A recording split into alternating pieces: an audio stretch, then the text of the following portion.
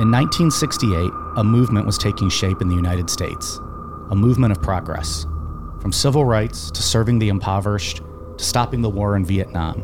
For the first time, many youth and minorities were speaking out and making a change in the nation's political climate.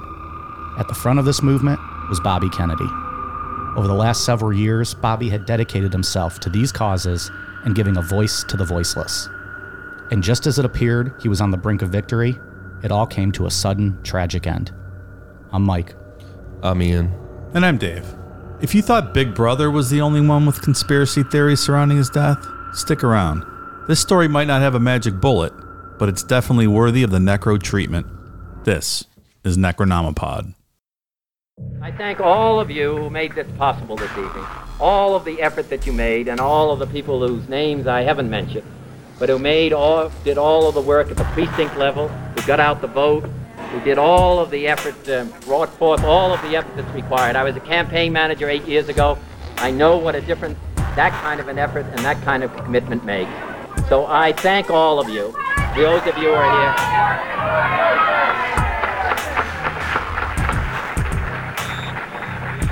Mayor Yorty has just sent me a message that we've been here too long already. So, my thanks to all of you, and now it's on to Chicago, and let's win there. Thank you.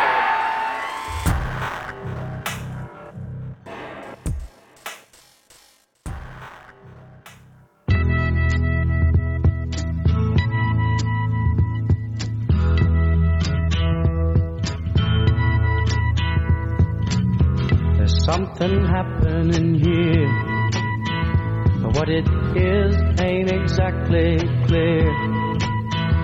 There's a man with a gun over there, telling me I got to beware. I think it's time we stop, children. What's that sound? Everybody look what's going down.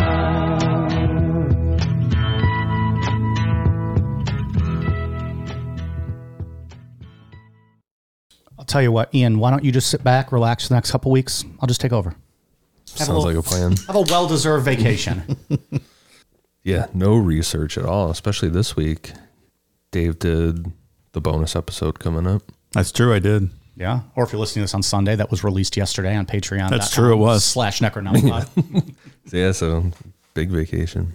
Man, a lot of gaming going on. Yeah, a lot of wrestling. There you go. Wrestling watching. Like in the apartment wrestling? No. Oh, okay. No. It's checking. He could tie that in, though, to what's that documentary that just came out? That Killer Sally or Killer, the bodybuilder girl who killed her husband.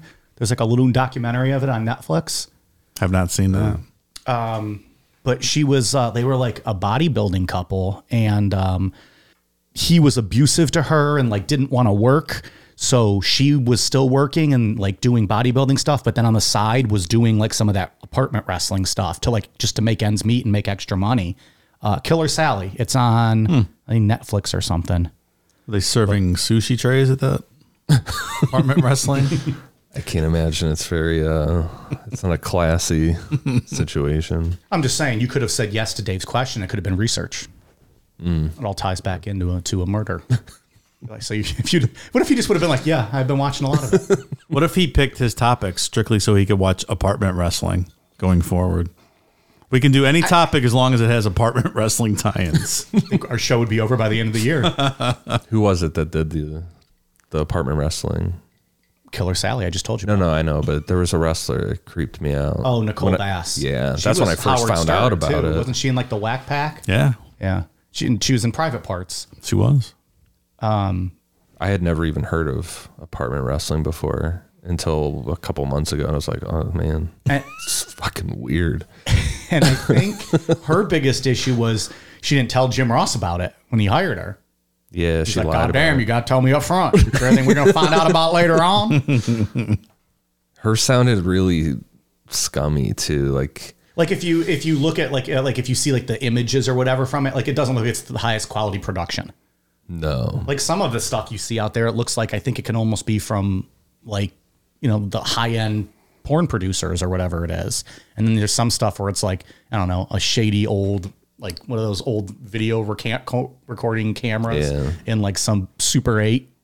You hear like a legitimate domestic dispute going on outside. Yeah, that's what I mean. Just real, not good stuff. Hey, you guys apartment wrestling in there? Holla, holla. You see what's doing up in there. So there's our jaw rule for the week. Mandatory jaw rule clip. Yeah. Randomly throughout this episode, we're just going to have them pop in maybe every now and then. So, I'll take the wheel for the next couple weeks. Professor Mike. History class. Hopefully people like it. They seem to enjoy the past episodes I've done. So, what are the past episodes you've done? Kent State, I think you did. Did Kent State. I did the assassination of President Garfield. Oh, yeah, that one. I did Foxcatcher. Oh, yeah. It's a forgotten one. I even forget how I did that one. That was a weird story, huh? DuPont? Yeah. The Steve Carell movie is terrible. That wasn't good. So boring. I didn't watch it. I think there's a documentary on Netflix about it called like Team Foxcatcher. It's much better. And he just has a blank stare. He looks into the camera the whole movie, like with weird eyes and a prosthetic face or something, right? Yeah, like the DuPont guy was a creepy dude. And did he have a prosthetic face in that? I think like something looked weird, right? Yeah. Steve Carell, I think, has a pretty big nose in general. DuPont's just dwarfs it. That must have been what it was. It was, yeah. And then I did the 2 wrestling shows, the Benoit tragedy and Bruiser Brody, but I think those might have been Patreon. I think that's right. Yeah. And I recently did the assassination of William McKinley over on #history. Oh, yeah.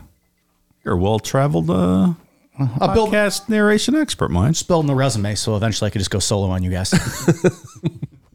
I'll be the Ace Frehley, and I'll go solo, and then no one will ever hear from me again. What was his group called? Ace Frehley's? Frehley's Comet. There it is. Yeah. That's a ridiculous band name. He had New York Groove, right? That's a good song. Good cover. We'll get Vinnie Vincent to replace you, though. He'll be all right. Vincent. So anyways, I've been looking forward to doing this one. This one's been an important one to me. Just, I think, we've talked about on past episodes, Bobby Kennedy is probably my biggest hero when it comes to people that you admire, or that, maybe that you haven't met that you admire, or, there's the game of if you're going to have dinner with 3 people from history, like he's gonna be my first choice every time. Big fan of his, and what he believed in. Trying to read every book I can get my hands on him. And would have been interesting to see what would have happened if he would have become president. It would. So might be a different course of history. Very much could be. This is also an interesting one and fun one because, like you will see today, we're going to give you a pretty straightforward story, which is the way that, the government and authorities would have you believe that everything took place. And we'll tell that story. And then next week, get into the conspiracy theory surrounding this, because there is a lot of evidence to suggest there may have been more than just what you're going to hear today. Felt like it was better to break it up into 2 parts and to do one super long episode. That makes sense. So diving into my first 2-parter. I don't love this. We're going to give it a go. And then I'm also going to do my best to just try to present the information as factual as possible and, without any bias, just because I like people to make up their own decisions. So I try to do that in past ones. And I think we always try to do that for our episodes. So hopefully people get that and then come to their own conclusions at the end. I'll provide any bias if it's needed. There you go. Well, I'll certainly give my opinion at times, when it's necessary.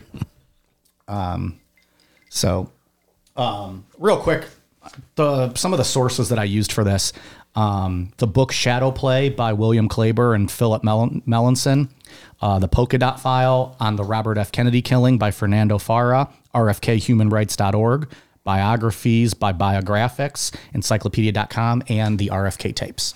So just wanted to give those shout outs because that's where a lot of my information came from. So we good? Superb. Please proceed. Okay. Teach us some history, fella. All right, let's do a history. Robert Francis Kennedy was born on November 20th, 1925, in Brookline, Massachusetts, to parents Joseph and Rose Kennedy. So if you're listening to this the day this episode drops on a Sunday, it would have been his 97th birthday. How about that? It's almost like we planned it that way. It's almost like I told you guys 6 months ago. Here's what I'm thinking. He was the 7th of 9 kids and the 3rd youngest of the boys. And while his father tended to favor his 2 older brothers, Joe Jr. and John, Bobby was kind of considered a mama's boy and tended to garner more attention from his mom, Rose, and was sort of written off by his father as just kind of one of hers. From an early age, his father urged Bobby and his siblings to stay up on politics and world affairs, often giving them trivia questions and having open discussions on current events at the dinner table. Bobby would later go on to say, quote, "I can hardly remember a mealtime when the conversation was not dominated by what Franklin D. Roosevelt was doing or what was happening in the world." Due to his father's business ventures, Bobby moved around a lot as a child, which meant changing schools often. He's a big bootlegger, right? Rumored to have made a fortune in bootlegging during Prohibition. Absolutely. He was involved in a lot of stuff. Just his different hands in every companies. Hollywood. Very much one of the producers out there early on. Then he was Roosevelt's ambassador to England. He was. When the war started, and he got himself in all kinds of trouble with his big mouth. We're going to touch on that a little bit later on with some LBJ stuff too. Bit of an anti-Semite, this one, allegedly. Possibly, depending on who you listen to and what he said. Yeah. Bobby would later say that because he changed schools often, he kind of withdrew from other kids and was awkward and shy. Shortly after turning 18 in 1943, he enlisted in the U.S. Navy. However, he didn't see any action in World War II. And that was something that really bothered him because he was kind of spoiling for a fight because his older 2 brothers had served and were fighting overseas. Instead, in 1944, he was released from active duty and reported to the V-12 Navy College Training Program at Harvard College. In August of 1944, the, quote, Kennedy curse would officially begin with the death of Bobby's older brother, Joe Jr., when his plane exploded during a volunteer mission known as Operation Aphrodite. And Jack almost got killed, too, with that whole PT-109. He got really fucked up. He saved a bunch of dudes, but yeah. And his back was fucked up the rest of his life, and that's what led to, rumors of him being on pain meds during his presidency and getting injections from Dr. Feelgood and all that stuff. And Addison's disease, he was fucked up. He was a feeble man. He really was, which is funny because he's portrayed as just this young, vibrant politician. Right. Virile guy banging Marilyn Monroe. He could hardly walk. Yeah. Constant pain, yeah. She probably rode him then, right? He just lays in bed. Oh, yeah. Well, Bobby nailed her too, right? I mean, I was thinking about this when doing stories these notes. that I've read. Yeah. We could do a whole episode, and I think there's a book out there, The Dark Side of Camelot, and it's just all about all the rumors and stuff that the Kennedys were involved in, and the 1960 election and all that kind of back behind the scenes stuff. Yeah, that could be a fun bonus show one day. Bobby was having sex with her up until she died.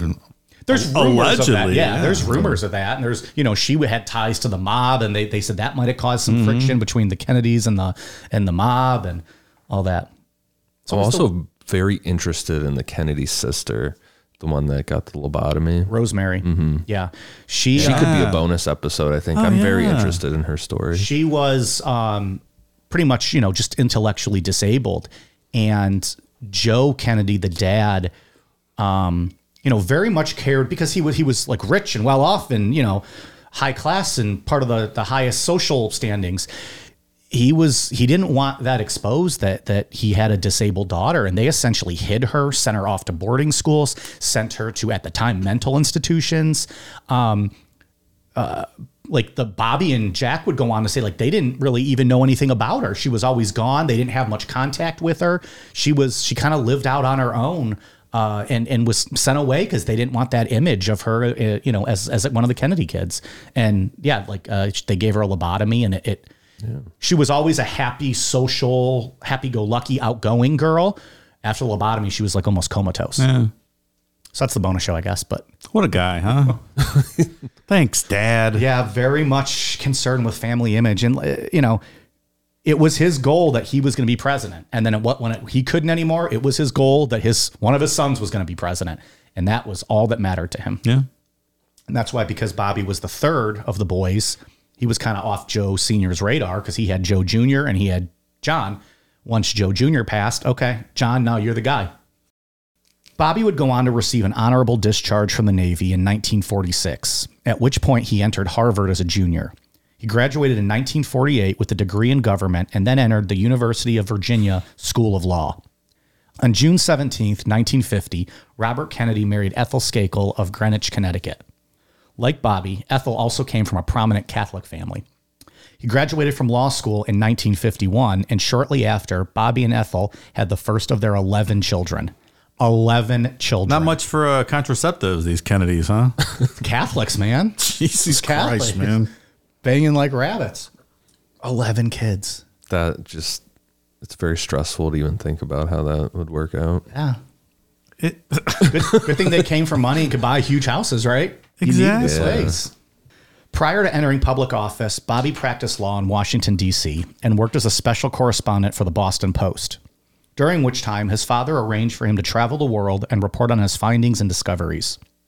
Tough job. In October 1951, just prior to his 26th birthday, Bobby traveled to Palestine, Lebanon, Turkey, Greece, and Italy. What's significant about this trip is that Bobby was joined by his older brother, John, who, up until that point, the two had not been very close. This trip would be the start of a lifelong bond between the two brothers.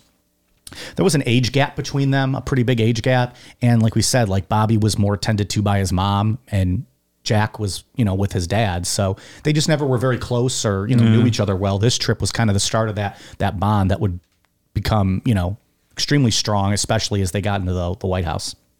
In 1952, upon his father's behest, Bobby made his political debut as manager of his brother's successful campaign for the U.S. Senate for Massachusetts. The following year, again thanks to help from his father, he served briefly on the staff of the Senate Subcommittee on Investigations, chaired by Senator Joseph McCarthy. These are the infamous McCarthy hearings where, you get a communist and you get a communist and you get a communist. During his time on the committee, Bobby's investigative work did confirm reports that countries that were allied with the United States against communist China in the Korean War were also shipping goods to communist China. But Bobby did not imply, as Senator McCarthy often did, that traitors were making American foreign policy. Due to his disagreements with McCarthy's tactics and accusations, after only 6 months on the committee, Bobby resigned. In 1956, Bobby briefly worked on the presidential campaign for Adlai Stevenson. Bobby was not impressed with Adlai one bit and ended up voting for his opponent, Dwight D. Eisenhower. He admitted that, huh? Oh, yeah. He did not like Adlai at all, and he was open about that. I believe under the Kennedy administration, the presidency, Adlai was their ambassador to the UN. And even then, Bobby had no faith in him. But how about that? Yeah. So he voted for Republican Dwight Eisenhower in 1956. Well, as did the majority of people because he won. What about in 52? I don't have that information. Yeah. We'll have to... Declan, pull that up. Pull up Bobby Kennedy's voting record. From 1957 to 1959, Bobby would really begin to make a name for himself while serving as chief counsel to the U.S. Senate's Racket Committee investigation, corruption in trade unions. This won him national recognition for his investigations of Teamsters union leaders Jimmy Hoffa and David Beck. He would eventually resign from this committee in 1959 to run his brother John's presidential campaign.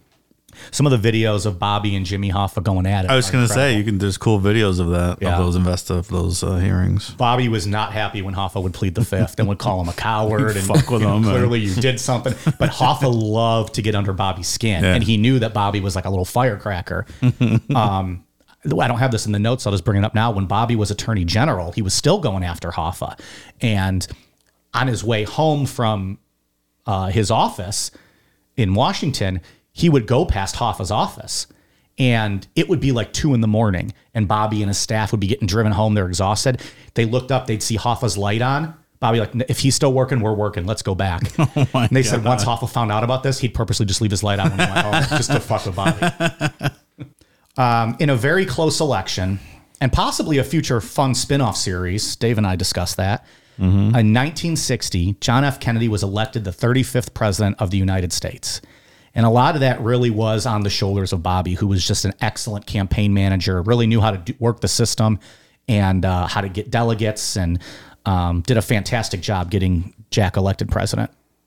Afterwards, though Bobby was reluctant and wanting to go back to Massachusetts to practice law, He was appointed by his brother Attorney General of the United States, even though he had never actually had any courtroom experience at this point.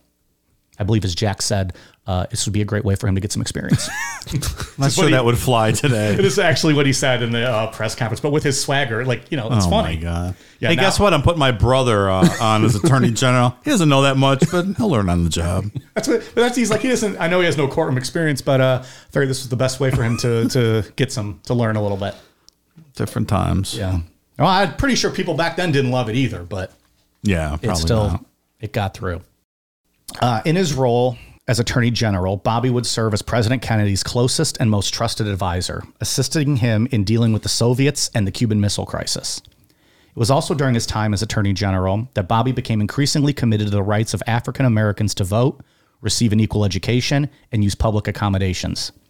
These views would eventually help him rise in popularity and his rise on the national political platform. On November 22nd, 1963, President John F. Kennedy was assassinated in Dallas, Texas. This obviously was a massive blow to Bobby, who felt like his life had been shattered. Like we said earlier, over the last decade or so, they had become extremely close. Even though he was still grieving and, you know, appearing very depressed and isolated to everyone who knew him, he decided to remain on as Attorney General under President Lyndon Johnson for the remainder of that presidential term. So he stayed on for about another year. He did this even though him and Lyndon Johnson did not like each other at all. Yeah. And this actually kind of dates back to the election of 1960. Lyndon Johnson at the Democratic primary was making a move for the presidency as well. He wanted the nomination. And while him and kind of Jack were doing battle, Lyndon Johnson made some comments about Joe Sr., their dad, anti-Semitic possibly, because Joe Sr., when he was the ambassador to England, it was during the start of World War II, and Joe Kennedy was very much pushing FDR, stay out of it. Big isolationism. This is Europe's problem. Who gives a shit? Let them take over. We don't need to be involved. Mm-hmm. And Joe Kennedy thought that was going to be his path to the presidency. I'm keeping us out of this war. America's going to love it. I'll be the heir apparent to FDR. He even went behind FDR's back and got a hold of some low-level Nazis and tried to get meetings with Hitler to supply him with gold in order to kind of pull back. And that's interesting. I don't remember if I've heard that. Yeah. He was doing lots. He's crazy. He was getting nuts. speeches without FDR's like approval about how America's staying out of the war. And I mean, eventually he got canned. Well, he said like democracy's dead over in England and all kinds of stuff. Like, yeah, I think you're done in this job, pal. FDR's like, you know what? We're going to recall you, I think. And that was then when Joe Sr. realized, okay, I'm not going to be president. Now it's going to be one of my boys. So anyways, LBJ made comments like that, and Bobby didn't take kindly to him talking about his dad. And Lyndon saw Bobby as just this little shit, you know, who has a mouth on him, and he's closer to Jack than I am. And JFK and Lyndon got along well, but Bobby and Lyndon did not like each other at all. And from the day Lyndon took office, Lyndon thought that Bobby Kennedy felt that was his right to be the next guy in line, not Lyndon Johnson's. And Lyndon thought Bobby was gunning for his chair, you know, from the get-go and wanted to take over as president and, you know, eventually run against him and kick him out. I don't necessarily believe that to be true in the things I've read, but I know they didn't like each other. And Bobby certainly didn't make life easy for Lyndon. Mm. But he stayed on for for a year until Lyndon Johnson won re-election. Bobby left the administration and spent the next year and a half or so kind of in mourning and traveling the world, deciding what he wanted to do next. He eventually decided he was going to run for United States Senator from New York in 1966. His opponent in that Senate race was incumbent Republican Senator Kenneth Keating. And while many people didn't give Bobby much of a chance, he ended up winning the election by over 700,000 votes. What's interesting is that Bobby was called a carpetbagger for going in there. But based on as much as the family moved, given that they were from Massachusetts and, you know, had their home, on the ocean, he spent most of his life to that point living in New York or as a youth because of the schools he was in and where his father was working. So it was a little unfair to do that. But, okay, you know, like all of politics, it's about opportunity, right? Well, Kennedys just get tagged as a Massachusetts family, so people might not necessarily know that. Yeah. Do they have that compound up in Hyannisport at this point? I believe it's still owned by the Kennedys. I mean, back then. Oh, yeah. Did they have it going all the way back there? As that's much a as cool I know, spot, man. I believe they had it when the kids were still real little. Like, like Bobby grew up, They out had it there for a long time. Yeah, and the compound's still there, and they all still like own it and stuff. And I want a compound. How do you do that? let's get into bootlegging. Let's get into Hollywood producing. You go over to England, become anti-Semitic. We'll see how that works. Yeah, like if you have enough gold to try to buy off Hitler, then I think you can buy a compound, right? It is one of the richest men in the world, right? Like at that time. Yeah, he could definitely afford a compound. I hear the word compound though, and nowadays I just think of cults. Yeah, like Shinrikyo, they had a compound. Yeah. Or like I think of liquefying Waco, people, like the Waco compound and stuff, right? Like it has a negative connotation now. Compound, but Hyannisport was not like that's. No, that place is sweet. All these gorgeous mansions right there on the beach. During his time as senator of New York, Bobby focused primarily on three things: poverty, especially among minorities and children; human rights violations, not just in the U.S. but all around the world; and finally, ending the war in Vietnam. If you listen to our Kent State episode, you probably remember the division and tension the war caused in the U.S. Well, it was no different on the political stage, and it really came to a head during the presidential election of 1968. After President Kennedy's assassination, Lyndon Johnson would go on to win re-election in 1964 in a landslide. From the Daisy ad. Ever seen the Daisy ad? I don't know if I remember that one. Like Barry Goldwater was the senator from Arizona who ran against Johnson in 64, and everyone thought he was a bit of a nut and would bring a bomb, World War III. So Lyndon has that, it's called the Daisy ad. It's just a black and white, his ad, and it's a little girl picking daisies and counting, and then a big mushroom cloud with the world blowing up. Yeah. Like she's picking the petals off the daisies, and then it goes into the nuclear countdown to launch.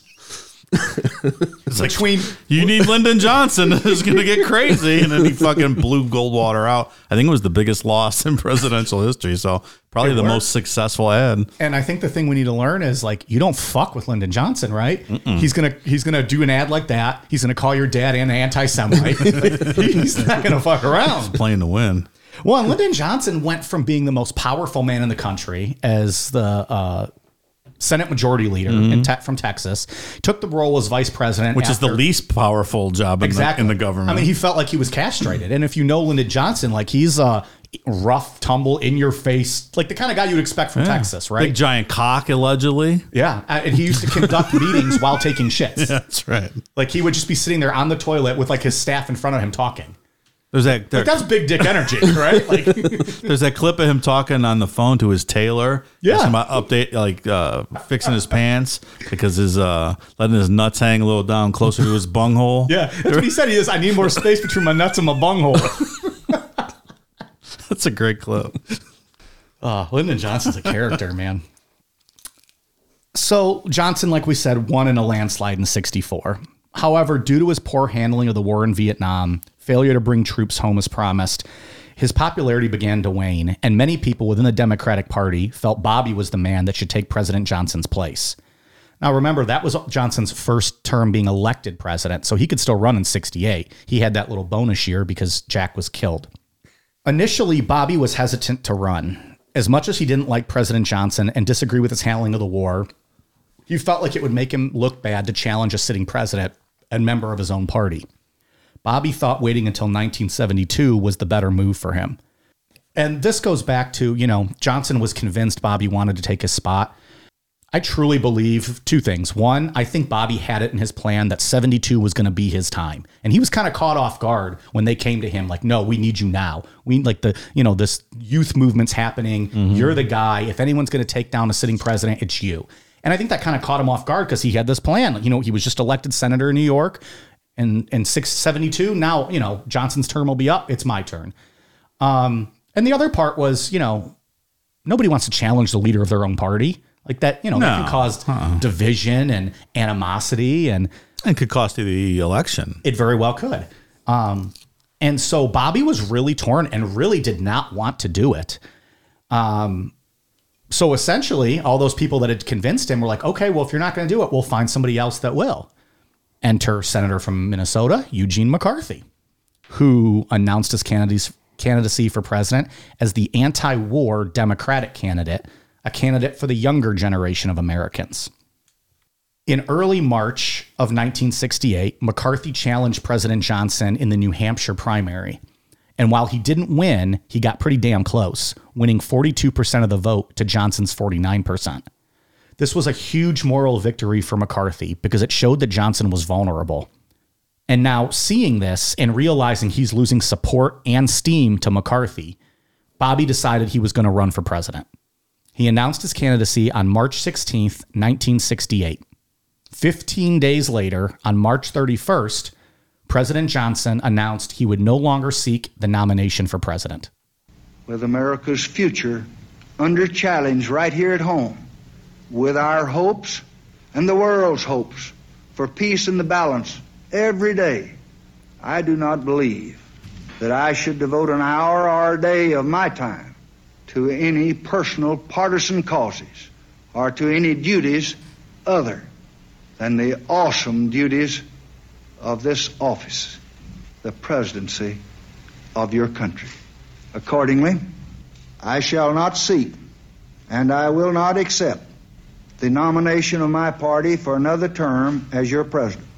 But let men everywhere know, however, that a strong and a confident and a vigilant America stands ready tonight to seek an honorable peace and stands ready tonight to defend an honored cause, whatever the price, whatever the burden, whatever the sacrifice that duty may require. Thank you for listening. Good night, and God bless all of you. So I think, Bobby obviously saw that he was beatable when McCarthy got close to him. McCarthy didn't have nearly the support and machine behind him that a Kennedy did. And I also think that Bobby was like, okay, well, McCarthy went first, so he caused the divisiveness maybe. Now I'm just going to jump in there because, throw my name in the hat or my hat in the ring. As you heard there, Johnson publicly stated he wanted to make sure his entire focus was on American issues and the Vietnam War and not have to worry about campaigning. But if you ask me, I think he was afraid of a face-off with Bobby, whom, like we said, he thought wanted his job from the get-go. And maybe even more so, I think he realized he was beatable and didn't want the embarrassment of losing as an incumbent president. And what's interesting is that this is he bowed out, but I think he thought he might have lost in the primary, which really never happened before. One time in 1856, different times back then, you kind of just go in a room and all shout at each other till you come up with a candidate. Right. Franklin Pierce was looking for a renomination, and the Democratic Party was like, nah, you suck, pal. We're going to go with James Buchanan. And Franklin Pierce was kind of ousted by his own party. Now, he wasn't challenged in the same format we know, but that's the only time where a party was like, we're going to be done with you now and move on. And Buchanan ramped up the country and set the stage for the Civil War. Yeah, he did no better. On him. No better. Franklin Pierce and James Buchanan both kind of led us right to the Civil War. Well, maybe if that Lincoln guy was any good, we wouldn't have had any issues. So now he's running for president. But on April 4th, 1968, Martin Luther King Jr. was assassinated in Memphis, Tennessee. That same night, Bobby was scheduled to give a campaign speech in the inner city of Indianapolis, Indiana. He was pleaded with to cancel the speech. Riots were starting all over the country, and there was fear for his safety. But Bobby refused to cancel, and even though the police said they would not provide him with protection, he continued on with the speech. The crowd that night was made up almost entirely of African Americans, and they were all still unaware that Dr. King had been killed. Bobby broke the news to them and gave a very passionate, empathetic speech. It was something he did not rehearse ahead of time. He just spoke from the heart. That night, Indianapolis was one of the only major cities in the U.S. not to have any acts of violence or riots. The next night in Cleveland, Ohio, Bobby gave what I consider to be one of the single greatest speeches in American history, a speech titled On the Mindless Menace of Violence. And I decided I'm going to wait and we'll play that speech to close out our series next week. But it gives me goosebumps every time I hear it. We'll play a clip of it. The whole thing's like 10 to 15 minutes long, but I found a good clip of it. We'll play that next week to close us out. I read some of that today. It's good. It's really good. Did you ever listen to it or just read some of it? I just read the transcript. Yeah, it's good. As expected, Bobby immediately had success when he entered the Democratic primaries. He was now competing against Senator McCarthy and Vice President Hubert Humphrey, who was taking President Johnson's place as the, quote, old guard candidate. Riding a pretty steady wave of momentum, Bobby entered the California primary looking for a major win that would easily separate himself from McCarthy. Let's get into the assassination, shall we? Good times, Mike. Good times. Well, this was good times. June 4th, 1968 was the day of the primary, and though it was a relatively close race between Kennedy and McCarthy, Kennedy won with 46% of the vote. Vice President Humphrey was not in this primary because this was back in the day where you didn't really have to enter all the primaries. Delegates can be picked up just through promises and deals and all kinds of, closed door type stuff. So you'd kind of pick your spots as to what primaries you were going to join. Humphrey was still leading with delegates at this time, too. He inherited Johnson's, obviously. And he had a lot more pledged delegates than Kennedy. I know there's a lot of talk sometimes whether Kennedy would have won or not if he would have lived. Mm-hmm. A lot of debate about that. Even with this California victory, Kennedy closed the gap quite a bit, but still Humphrey had the lead. He was way ahead. With a few more primaries to go, and then it would have went to the convention where, it would have been chaotic.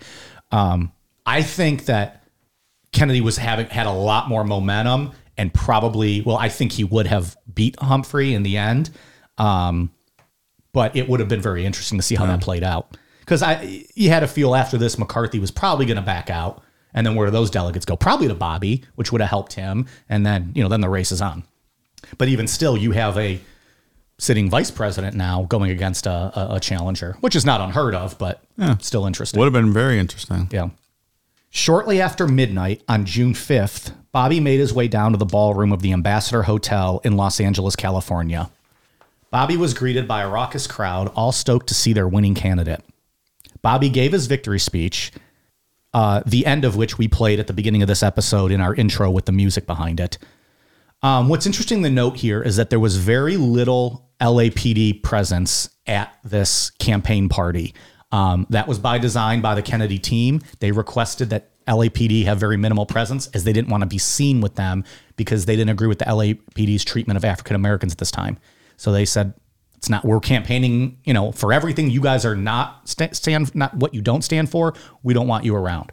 And LAPD was like, all right, fuck you.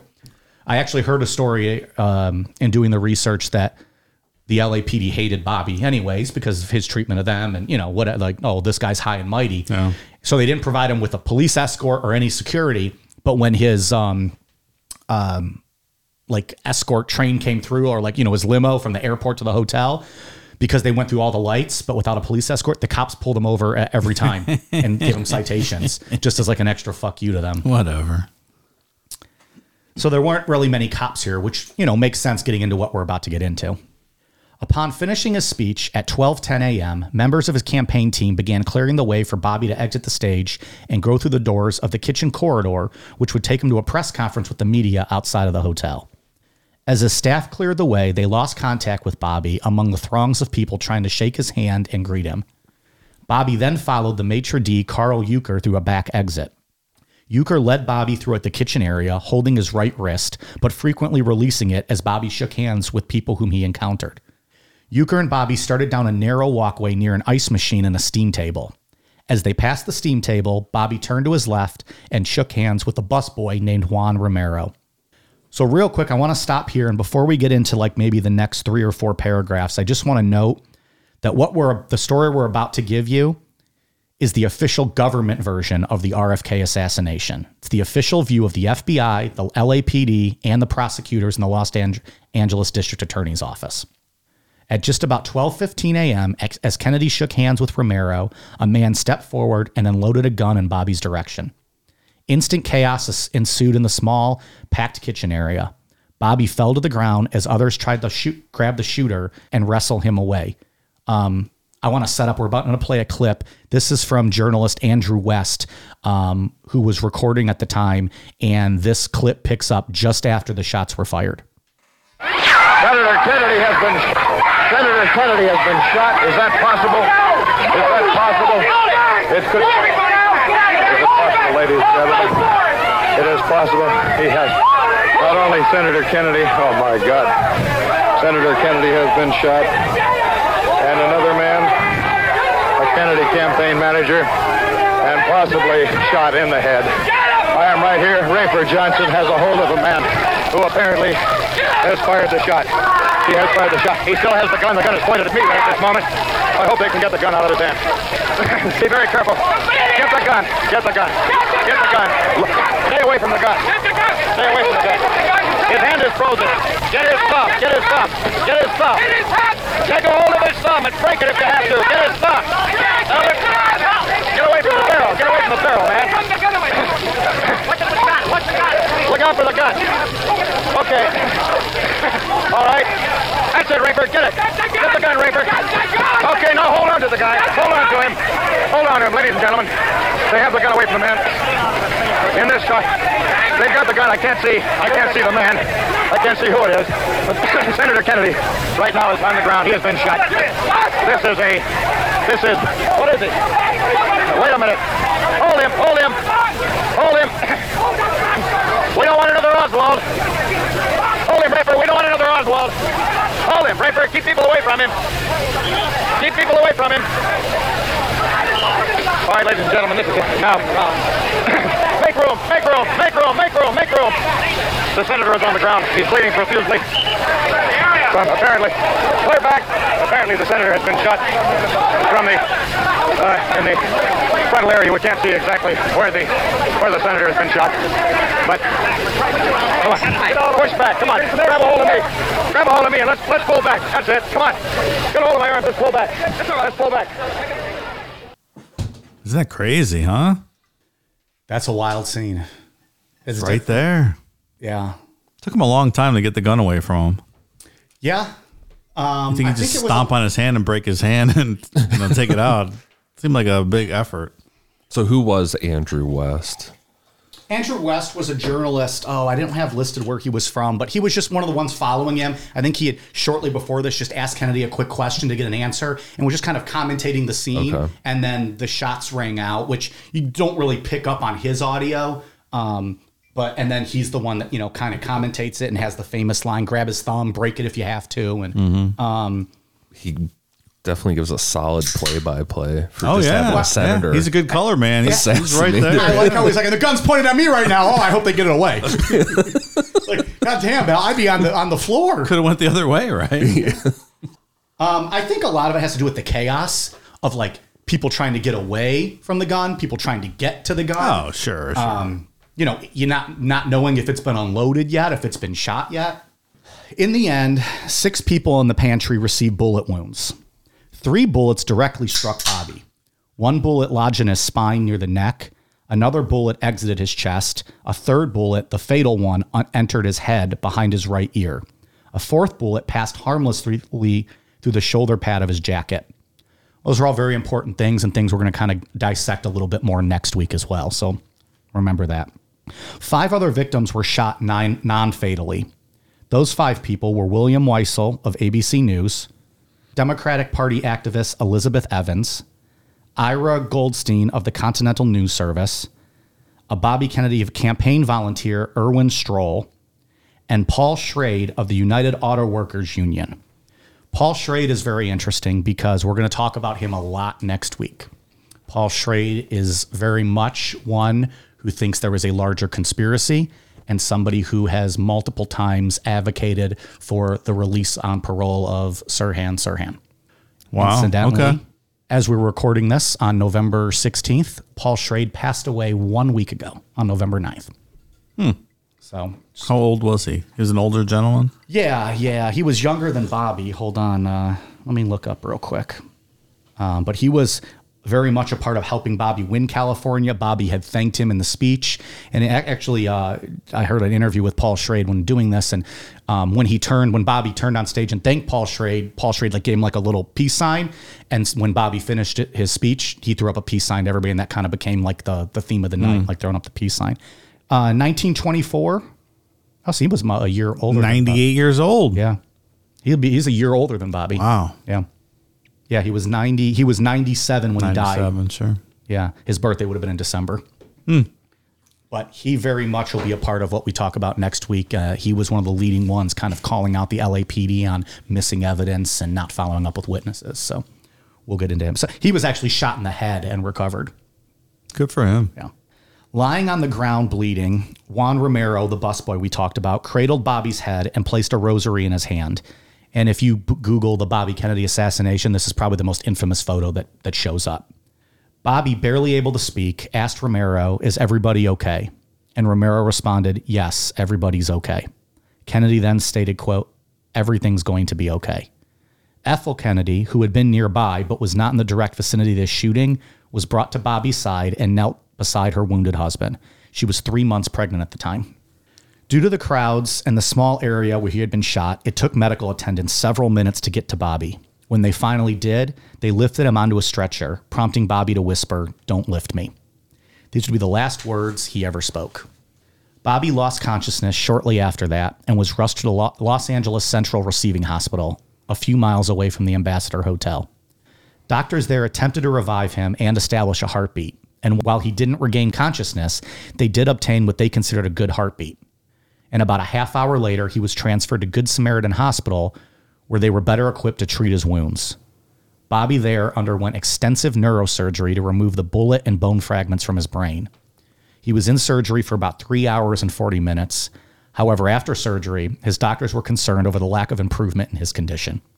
Finally, nearly 26 hours after being shot at 1:44 a.m. on June 6, 1968, Robert F. Kennedy was pronounced dead.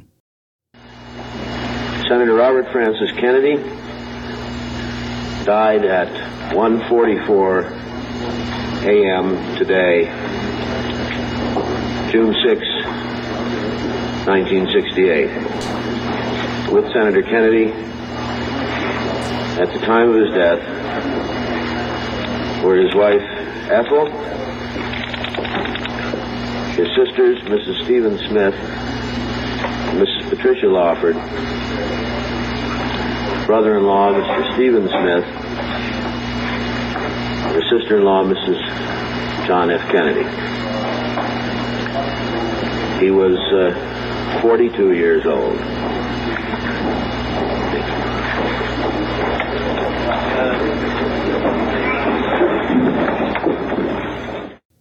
On June 8th, 1968, Bobby's funeral was held at St. Patrick's Cathedral in Manhattan, New York. I've been there. Beautiful church. Yeah, it looks gorgeous when I saw it. Like I've watched, I'm cool. the nerd. I watched his entire funeral on YouTube before. Did you? Yeah. But it looks gorgeous. Mm-hmm. Immediately following the funeral, his body was carried by private train to Washington, D.C. It's estimated that nearly 1 million people lined the tracks on the route to D.C., paying their respects to Bobby. So all the way from L.A. to D.C.? New York to D.C. Oh, so they flew him to New York. Yes. They flew him back to New York. Okay. They had his funeral on June 8th, and he was to be buried that night in Arlington in D.C. So after the funeral, they drove him from New York to D.C. Got it. Just hundreds and hundreds of thousands of people. They estimate maybe nearly 1 million came to pay their respects. And I've watched a documentary actually on just that train ride and like his funeral, and it's just incredible. The stories of these people, and people of all walks of life, affluent, impoverished, everybody just coming out. Just to get a glimpse of, the train going by. Arriving late in Washington, D.C. that same day, Bobby was laid to rest in Arlington National Cemetery, a few feet away from his brother John's grave. He remains interred there to this day. Above his gravestone sits a single white cross. All right, let's take a few steps back at this point and go back to the Ambassador Hotel and the scene of the crime. The man lunging forward, shooting at Bobby, was Sirhan Bishara Sirhan. Sirhan was born on March 19th, 1944 in Jerusalem, Mandatory Palestine. He was raised as a Palestinian Christian and was also born with Jordanian citizenship. It's interesting to note that when he does eventually move to the United States as a young man, he never did become an American citizen. In Palestine in 1947, a civil war broke out when Israel sought their independence from the British-controlled region. This forced the Sirhan family to flee their more affluent neighborhood in Jerusalem and relocate to a territory controlled by Jordan. In an interview with the Washington Post in 1979, Sirhan's mother, Mary, detailed the horrors her son had witnessed as a boy. He had seen soldiers blown apart, severed limbs, and his own brother killed by a truck that had swerved into him to avoid gunfire. She said, quote, "He never had a childhood, never was happy, never laughed. All he has seen is fear, hunger, dying human beings in pieces. It's hard enough for a big man, but for a child, and look what happened to him. The trauma he endured didn't end with the war. It spilled over into the Sirhan household as well. After his father lost his home and his job, he became emotionally unstable. He began to beat his wife and children.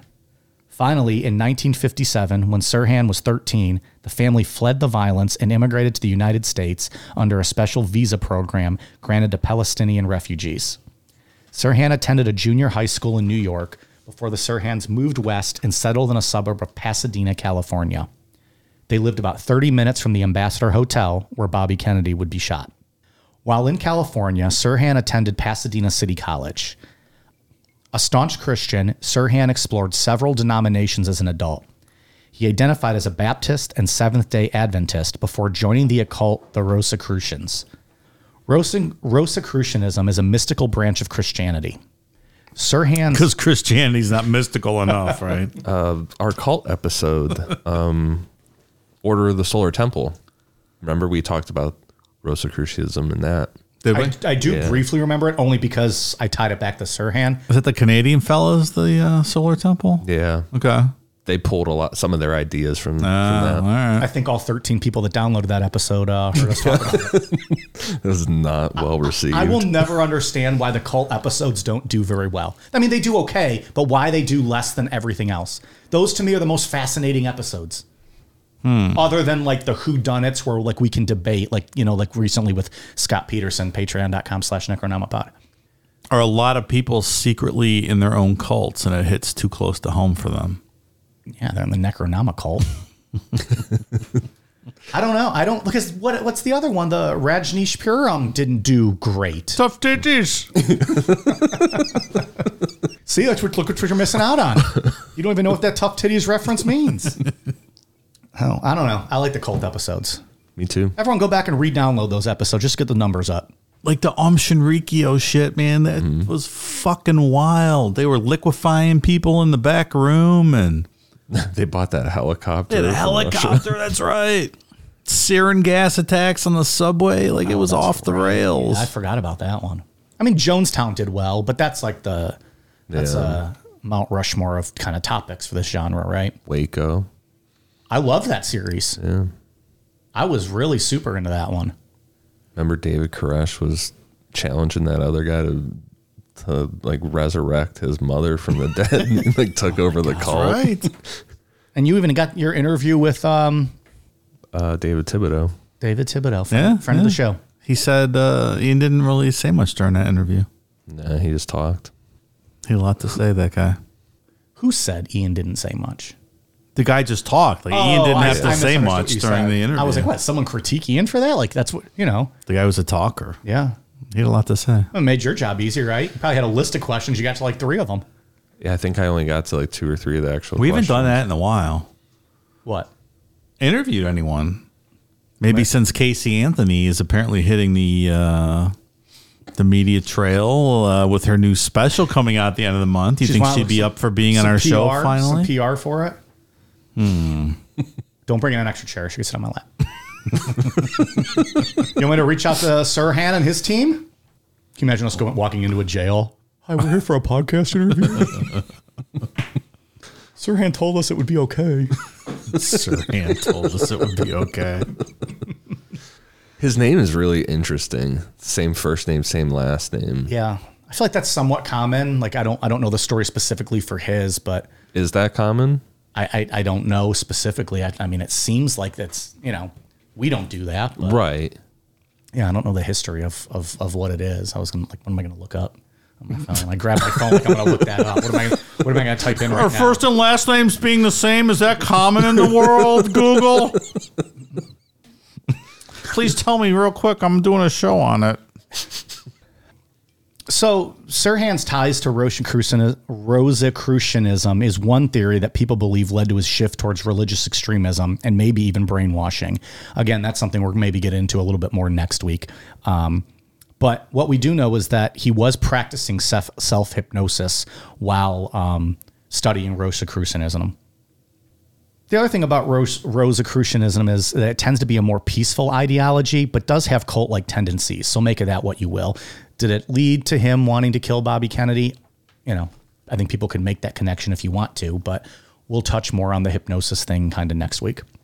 While in California, Sirhan also trained to be a jockey. He was only 5'5" and weighed 115 pounds. So he worked at the stables of the Santa Anita racetrack until 1966, when he fell off a horse and suffered a head injury. Ouch. Beautiful race course. I've always wanted to go see races there. Yeah? I'm going to get out there one of these days. Charles Bukowski used to go out there sometimes. Did he? Yeah. Yeah. Just read that recently. Beautiful backdrop when you watch racing out at Santa Anita. All right, let's go. Field trip. I'll go tomorrow. That sounds great. I'll show him, like, excuse me, can you please show me the marker that shows where Sirhan fell off the horse? Like, someone get this lunatic out of here. Can you imagine being with Bukowski at the Santa Anita betting on the ponies? He writes. Oh my God. He writes about horse racing all the time.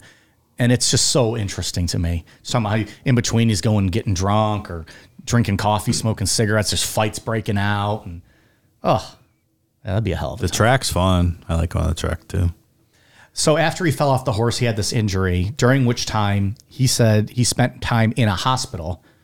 When he came home, some that knew him well described him as impatient, nervous, overly emotional, and always in a hurry. Not to, repeat myself too much, but again, we'll get into more of that next week. But he claims he spent time in a hospital. Medical records say he just had a quick ER visit. Sirhan would later admit that by 1967, he saw Bobby Kennedy as a hero, as a protector of minorities, the disadvantaged, and the downtrodden. However, in June of 1967, the Six-Day War began between Israel and its neighboring Arab nations, during which time, as Senator of New York, Bobby pledged support for Israel, who would eventually go on to win the war. After Bobby announced his candidacy for president, he pledged to further support Israel by sending them 50 fighter jets. If you see him as a, supporter of the downtrodden and whatnot, and you're a Palestinian and he's voicing his support for Israel, I could see where it's not really going to go over well with you, with your image that you've constructed in your mind. And it did about who Bobby is. Yeah, a lot of Palestinians and Arab Americans were very, felt betrayed by Bobby. It wasn't a popular opinion. I mean, even to this day, there's still, the back and forth on that. But it's a U.S. ally. You're not going to get very far in U.S. politics by denouncing Israel. Your career will be over. I mean, Bobby's already coming out speaking against Vietnam. Now he's going to come out and say, what? Oh, I'm not supporting Israel as well? That's... So here's what we know about the events leading up to the shooting. It was later stated by witnesses that on June 1st, 1968, remember the shooting happened just after midnight on June 5th.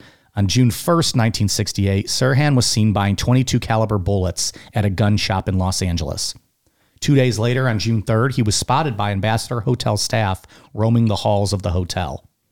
Early in the day, on June 4th, Sirhan had gone to a shooting range and from there stopped at a Bob's Big Boy to eat. Oh, I love Bob's Big Boy.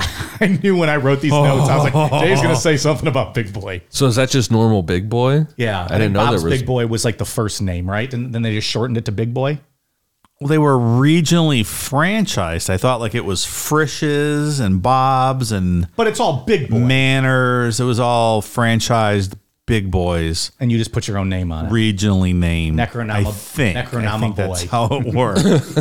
That's a good fucking burger, man. I've never had it. What? Because they all started closing. Are you insane? You've never had Big Boy? Oh, man. On our way home from Indy, there was a Big Boy. Oh, it's They so all good. started- We stopped off at it to eat. Of course you did. Yeah. Is there one around us? Is there one even around anymore? The closest one to us is either in Valley View down on Canal in the Valley or in Cleveland at 130th and Brook Park. That's the one I've been to multiple times. Just We go used to there all live the over time. there, right? Yeah. Kind of in that area. Yeah. I don't know. I've never been near one. Dude, We should make a road trip out to West 130th. it's the best. I would absolutely try this. Next Necro lunch, if you guys can part from sushi for one meal, we'll go do a Bob's Big Boy. I love Big Boy. Then we'll go to Amber's Cabaret right over there in that area. What? Holla, holla. Ja Rule wants to go to Amber's Cabaret with us. He's more than welcome to come.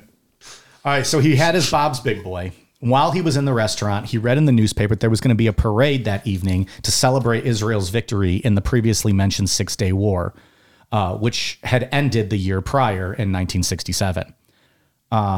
Sirhan was kind of just going out of curiosity. Obviously, he didn't support Israel, but was going to go check it out. While heading to the parade, though, he saw signs for political campaign parties being held at the Ambassador Hotel. Looking for something to do, Sirhan stated he went to the Ambassador Hotel, though he had no knowledge that Bobby Kennedy was even going to be there that day. While at the hotel, he drank a few Tom Collins drinks and eventually became drunk. He left and went to his car to head home, but realized he was too drunk to drive. He returned to the hotel to get some coffee and sober up. No one drinks Tom Collins anymore, huh? I love Tom Collins. Delicious. What's a Tom Collins?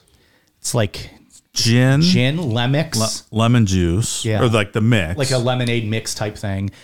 simple syrup and club soda. That's it. That sounds pretty I mean, good. it tastes almost like a fancy lemonade. Yeah. It's with Robert De Niro drinks in Meet the Parents. That's right. Heard somebody is a Tom Collins guy. Yeah, I got blasted on those one time. Me and my buddy Corey, listener of the show. Shout out to Seabear. We got blasted one night on Tom Collins drinks. And the next day, I'm pretty sure it was like one of those, like, let's do a power hour. Now let's drink some Tom Collins. Let's do another power hour and pass out and go to bed. The next day, we were both pretty hungover and we went to go get like Burger King or something. He orders a fucking lemonade. He took one sip and that was the end of that. Good call, Corey. Good times. So he went back to get some coffee and sober up, is what he says. The next thing we know for sure is that at 12:15 a.m. that night, Sirhan was one of approximately 77 people in the kitchen pantry waiting for Bobby to pass through on his way to the press conference with reporters. Can you imagine that taking place right now? Like almost 100 people packed in a... It's tiny kitchen too. Tiny. Yeah, there's not much room. Yeah. No one cleared by security of any kind. Like it's unheard of in this day and age. They didn't have Secret Service protection at this time. Right. There was just regular like hotel security that were hired.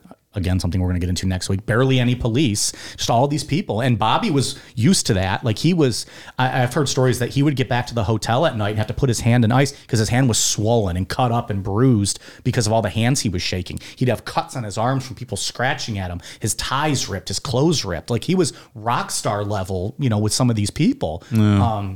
And back then, like you can get a lot closer to him than you can now. And, they wanted to shake your hand and be seen as a man of the people. And I think Bobby really liked that. And, that's why, we said Carl Euchre was holding his right arm, the maitre d', trying to walk him through. Bobby would rip his arm out to shake hands. Like he was going to see these people who were excited to meet him. If you remember that last season of West Wing when Alan Alda was the presidential candidate, Yes. Same thing. Like Yeah. his His hands. right hand was Yeah, he was yeah. already like the old candidate and didn't want to show it. That's probably what that was based on. I also heard, and I'll just throw this in now too, it just is always weird and stuck with me. Every night after he was done campaigning, his team would have to have like a 6-pack of Heineken waiting for him. He wanted to drink Heineken in a glass over ice. Really odd. So I tried it once. It's not good. You got to drink very fast, and it has to be very cold if you're going to put ice in there, because you can't have the ice melting at all. Right. And also Heineken's just not good. And also, it's not great. I like Heineken. It's okay. It's not, you have to be in the mood. I have to be in the mood. Here's my problem with Heineken is that anytime I buy it around here, it's skunked because it's a green bottle beer and people don't know how to store it. Right. Like if you're overseas or somewhere, like I was on a cruise not too long ago, I drank Heineken all week because it's great. It can't be in all that light. Yeah. Yeah. But they fuck it up over here all the time. Same with Rolling Rock. It's always skunked. Yeah. Green beer, green bottle beer. Maybe that's well, Rolling Rock skunked the second they brew it. The other thing that threw me off though when I tried it is like, it's very weird sensation, like when you're tasting a beer and a fucking ice cube hits your nose. Like you're just not used to that, right? Like it's not like a soda or a glass of water or iced tea where like it's natural. It's just weird having like a beer taste and with like ice cube. Anyways, but that's what Bobby, would do at the end of the night. Maybe he wanted the ice for his fucking hand. I don't know. Maybe. I love Heineken. I didn't know you loved it. I like it's okay. I drink on vacation. I just don't buy it here because it's skunked. Almost every other time I buy it, it's skunked. Well, on vacation too, it's a kind of a lighter tasting beer, so it's better for like all day kind of drinking. You can drink all day with Heinekens, yep. As Bobby approached, Sirhan pulled out an 8-shot 22 caliber revolver, pointed it at the senator, and unloaded the gun. Sirhan was immediately seized by bystanders, wrestled to the floor, and turned over to police when they arrived. To this day, Sirhan alleges to have no recollection of anything between the time he went to get coffee and being attacked by the angry mob. He claims to have no recollection of the shooting or even having his gun on him. Once in police custody, Sirhan initially appeared very calm. Though he claims to have no recollection of the shooting, he didn't once ask why he was arrested. For the first few days, Sirhan refused to speak with police. He wouldn't even identify himself to them. It wasn't until June 9th that Sirhan finally admitted to police that he greatly resented Bobby's support of Israel in the Six-Day War that had occurred the previous year. As an Arab, he felt Bobby betrayed him by supporting Israel. Additionally, he was angered that Bobby had promised to send 50 fighter jets to Israel if elected president. Two quick interesting notes here. First, it's believed by some who tend to lean more towards conspiracy that Sirhan truly doesn't recall killing Bobby, but because he was being praised by Arab and Palestinian activists for what he did, he admitted to the killing to be seen as a hero for their cause. Second, if in fact what Sirhan is saying is true, Bobby Kennedy's assassination would be the first American death due to an act of terrorism regarding the long-standing Palestinian-Israeli conflict. That's an interesting point. Yeah. Who was the second? What if I just said the answer and it was correct? Like, by the way, I'm an expert on Palestinian and Israeli relations. Just call me Jimmy Carter. All right, let's get to the trial part of this. Some interesting things here. Throughout the entire court proceedings, Sirhan's behavior was bizarre. Even though he had admitted to the murder in a recorded confession with the police, his attorneys advised him to retract the confession and plead not guilty when they first came to court in February of 1969. Yeah, which is what they would have told him if he had gotten their services before he talked to the police and confessed. Also true. Hey, he held out 3 days without talking, right? Yeah. On February 10th, Sirhan's lawyers then made a motion to enter a plea of guilty to first-degree murder in exchange for life imprisonment rather than the death penalty. But what the angle they were going for was that they were going to admit that he did it, but that he was not mentally stable at the time. Sirhan hated this idea. He did not want to be perceived as crazy, mentally unstable, having any kind of issues. What did he think his no recollection of this was? Sirhan? Yeah. He claims to not remember. He says, they tell me I did it. I remember being wrestled. I had a gun. I guess I shot him, but I have no recollection of it.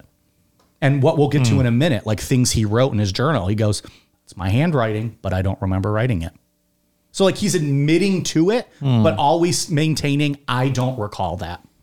So his attorneys are trying to say, yeah, he did it, but let's just spare his life, no death penalty. He's going, no, I'm not crazy. I don't agree to that.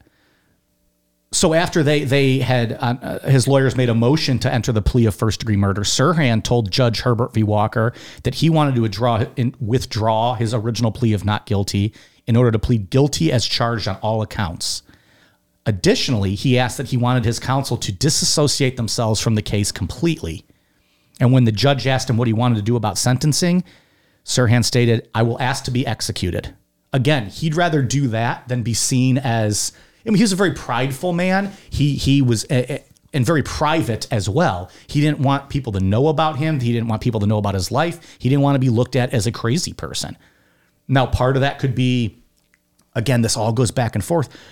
If you're saying, yes, I did it because it was for Palestine and the Arab cause, well, then you don't want to be looked at as crazy because then it wasn't invalidates that. It invalidates it, sure. But again, he's still claiming he doesn't remember the shooting, which kind of throws a twist in all of this. And can't be a Palestinian hero if you don't remember doing it. And he was getting a ton of support from Palestinian Arab activists. Yeah, they're not going to want to hear that. Yeah, that he can't remember what he did. And meanwhile, his attorney's like, yeah, he's guilty. Like, come on. And we'll get more into that. Obviously, Judge Walker denied the motion by Sirhan and also denied his request for his counsel to withdraw. His counsel then themselves entered their own motion to withdraw from their case of their own volition, but Walker denied that as well. As the trial proceeded, the prosecution, led by attorney Lynn Buck Compton, attempted to prove that this was a premeditated, politically motivated assassination.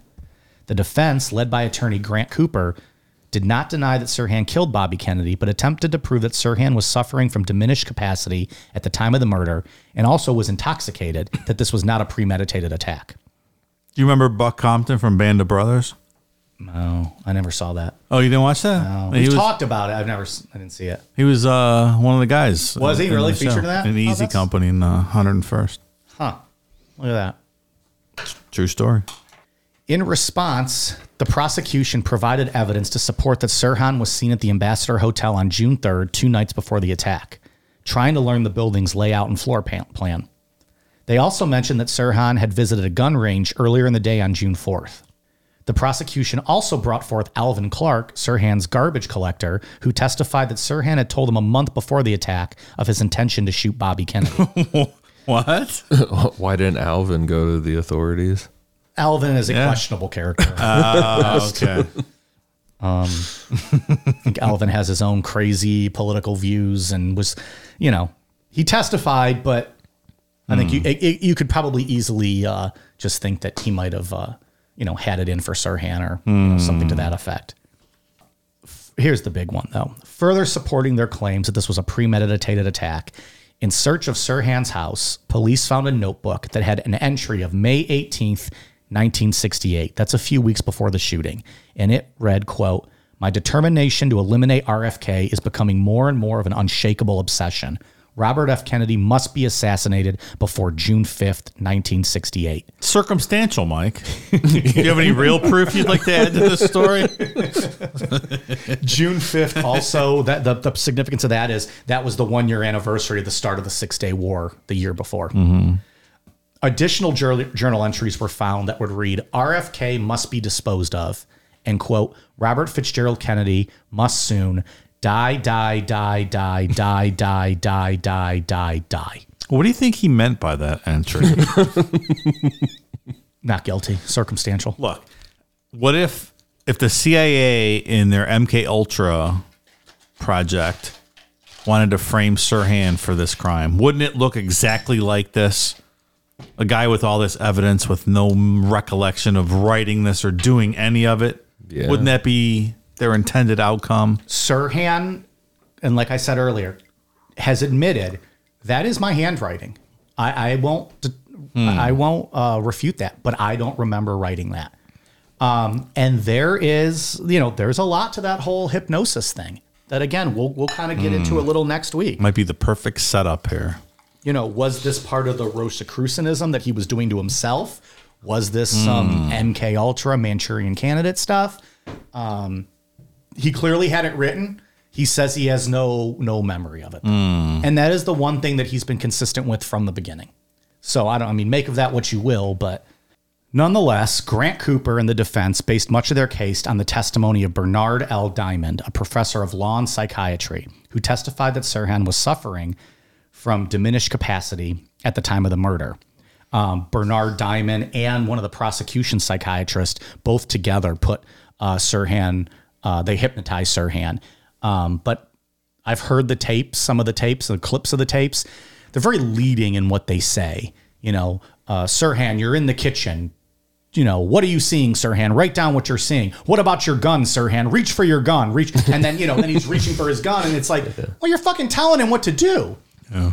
What's interesting, though, is that while they were hypnotizing him, they were having him write stuff down.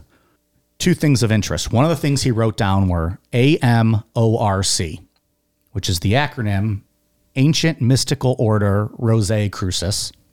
The other thing they wrote is they asked if he was alone, and he said no, and he wrote girl.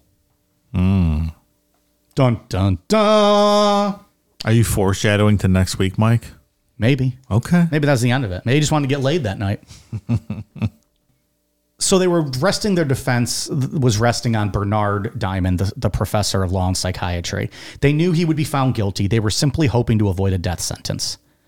What's interesting is that, another quick note, obviously they ran these hypnosis sessions together, the prosecution defense psychiatrist. The defense psychiatrist was like, oh yeah, he's suffering from diminished capacity. The prosecution psychiatrist was like, no, he's completely clear-headed and knew what he was doing. And when he said that in the trial, Sirhan leaned over to his defense and was like, see, he thinks I'm not crazy, which I thought was interesting. He really did not want to be made to look crazy. At one point during the trial, Cooper asked Sirhan if he had shot Bobby. Sirhan replied, yes, sir. but then said he did not bear any ill will towards Bobby. Sirhan would then later testify that he had killed Bobby, quote, with 20 years of malice aforethought. He explained in an interview in 1989 that this referred to the time since the creation of the State of Israel. However, he now maintains that he has no memory of making the statement in court. This consistent changing of his answers is something that would continue throughout interviews Sirhan gave, even years after the trial. We're going to play a clip here. It's about 6 minutes long. It's an interview that Sirhan gave to David Frost in 1989. But it's just interesting kind of him giving his overview on Bobby and, his thoughts on all of this kind of 20 years removed from everything. So when did your feelings start to take on this incredibly obsessional quality? Was it the Arab-Israeli war after you came to this country? Well, I suppose that it came to the fore when I began to focus on it. Erupted as soon after the 1967 war, where the Arabs had lost and the Israelis won. And my anger at the American people's reaction to the loss of the Palestinians and the Arabs. It was after a campaign speech in Oregon, during which Kennedy promised military support for Israel, that Sirhan targeted him for death. Sirhan is now serving a life sentence at the California Correctional Facility at Soledad. He agreed to speak exclusively to Inside Edition with the hope that it might help him get paroled. One speech that sets you off doesn't deserve a terrible fate like that. No, I agree, and I sincerely regret my actions for that. I was young, I was, immature, I was wild. I really didn't have the ability to sit back and reflect on it as just one speech, perhaps one pandering speech to a potential block of voters whom he was appealing to. And now, of course, I realize that, and I wish that I could reverse all my actions concerning Robert Kennedy. But why did Robert Kennedy, the friend of the downtrodden, become the focus of this hatred? Because to me, he was my hero. He was my champion. He was the protector and the defender of the downtrodden and the disadvantaged. And I felt that I was one. And to have him say that he was going to send 50 Phantom jets to Israel to deliver nothing but death and destruction on my countrymen, that seemed as though it were a betrayal. And it was sad for me to accept, and it was hard for me to accept. And just all my hopes were focused on Robert Kennedy. I was his supporter. That was the quality that Robert Kennedy stood for, was hope. There was that loss of hope at the same time, and this is the part that really sort of angers me, that this double standard of the politicians, and particularly Bobby Kennedy. On the one hand, during the 60s, during the campaign, he was all in favor of stopping the war in Vietnam, and he wants to bring our boys home. And in the next breath, he wants to send more bombs and more Phantom jets to Israel to kill human beings, but Palestinians in this instance. In the months before the assassination, Sirhan kept a diary. In it, he wrote over and over again, RFK must die. I don't even refer to them as diaries, really. They were just scribblings more than detailed entries in a diary. But you said RFK must die by... That's right, I recall that. June the 5th. But I mean, throughout that period, were your feelings just getting stronger and stronger, or what? They must have been, obviously, but I can't say that there was any deliberateness to the killing. Not all my feelings were drumming towards that goal of assassinating Bobby Kennedy. No, but it was just in general that, and it wasn't just typical of me as an Arab. I think that a whole Arab community in this country felt, downcast and crestfallen by the defeat by their defeat in the Middle East. But again, this terrible punishment for one speech about Phantom jets, haunts people. It does haunt people. But suppose that you were a black or Hispanic living in America, and had Robert Kennedy as your ideal champion, as your savior in America, and had you all of a sudden heard him say that he was going to send some 50 jets to destroy all the black or Hispanic populations, and how would you have felt, and what would you have done if you thought that you could do something about it? You know, and that's what you thought, you could do something that's about exactly, it.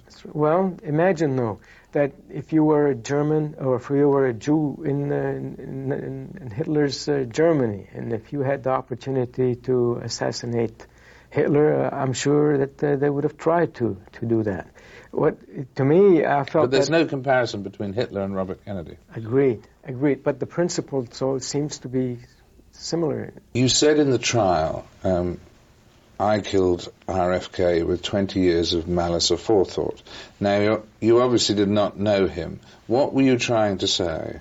I tried to really show that the Palestinian problem did not just suddenly erupt with the shooting of Bobby Kennedy, that there was a history to it that dated back to 1947 or 1948, when the State of Israel was created forcibly on the Arabs, and when the Palestinian Arabs were forced to evacuate and be expelled from their homes and lands to accommodate the new arrivals, the new Jewish arrivals in Palestine. I feel that having experienced what I have experienced in Palestine, atrocities, the killings, the violence, and just the uprooting of massive populations, it did have an impact on me, I suppose, more than it did on others. By saying this, I'm not trying to discount the seriousness of the killing. So he, in that clip, he gives all the reasons why Bobby Kennedy is dead. And maybe even himself accepts that he did it, but doesn't actually allude to doing the killing or take any, say a direct responsibility. Direct responsibility. I guess that's probably the best way to put it. Gives his reasons for why he was upset with him, but those were some of the reasons why he gave in court. Yeah. I also think it's weird. I watch these clips and I almost find Sirhan to be a likable person. Just a very soft-spoken, intelligent man, listens to NPR. He's well kept up on the news. He doesn't come off as someone that you just look at and you're like, I hate this guy. Like, he sucks. He comes off like kind of a quiet, likable guy. Maybe just a little misguided. Maybe so. I mean, I guess it depends what route you take with what you think actually happened here, but I'll save it till next week for my thoughts on that. This entire show is just a setup for next week. Some people believe that Sirhan's constant changing of his answers and his behavior during the trial may have been part of the defense strategy to help further prove diminished capacity. I don't know if I necessarily buy that, though, because that was not something Sirhan was really on board for. After the trial, however, Sirhan's attorney, Grant Cooper, received a lot of criticism for his handling of the case. Not once did Cooper or his team try to prove that there was a larger conspiracy, a second gunman, or any co-conspirators involved in the assassination, even though the police investigation and eyewitness reports would support at least some of these claims. One of the reasons speculated as to why Cooper may have been trying to deliberately throw the Sirhan case is due to a then pending indictment against Cooper for possessing stolen transcripts of a grand jury proceeding in another case he had previously been working on. Some felt he was trying to stay in the good graces of the court and prosecuting attorneys. On April 17, 1969, about 3 months after the trial began, Sirhan was convicted of first-degree murder and assault with a deadly weapon with intent to commit murder. 6 days later, he was sentenced to death by gas chamber.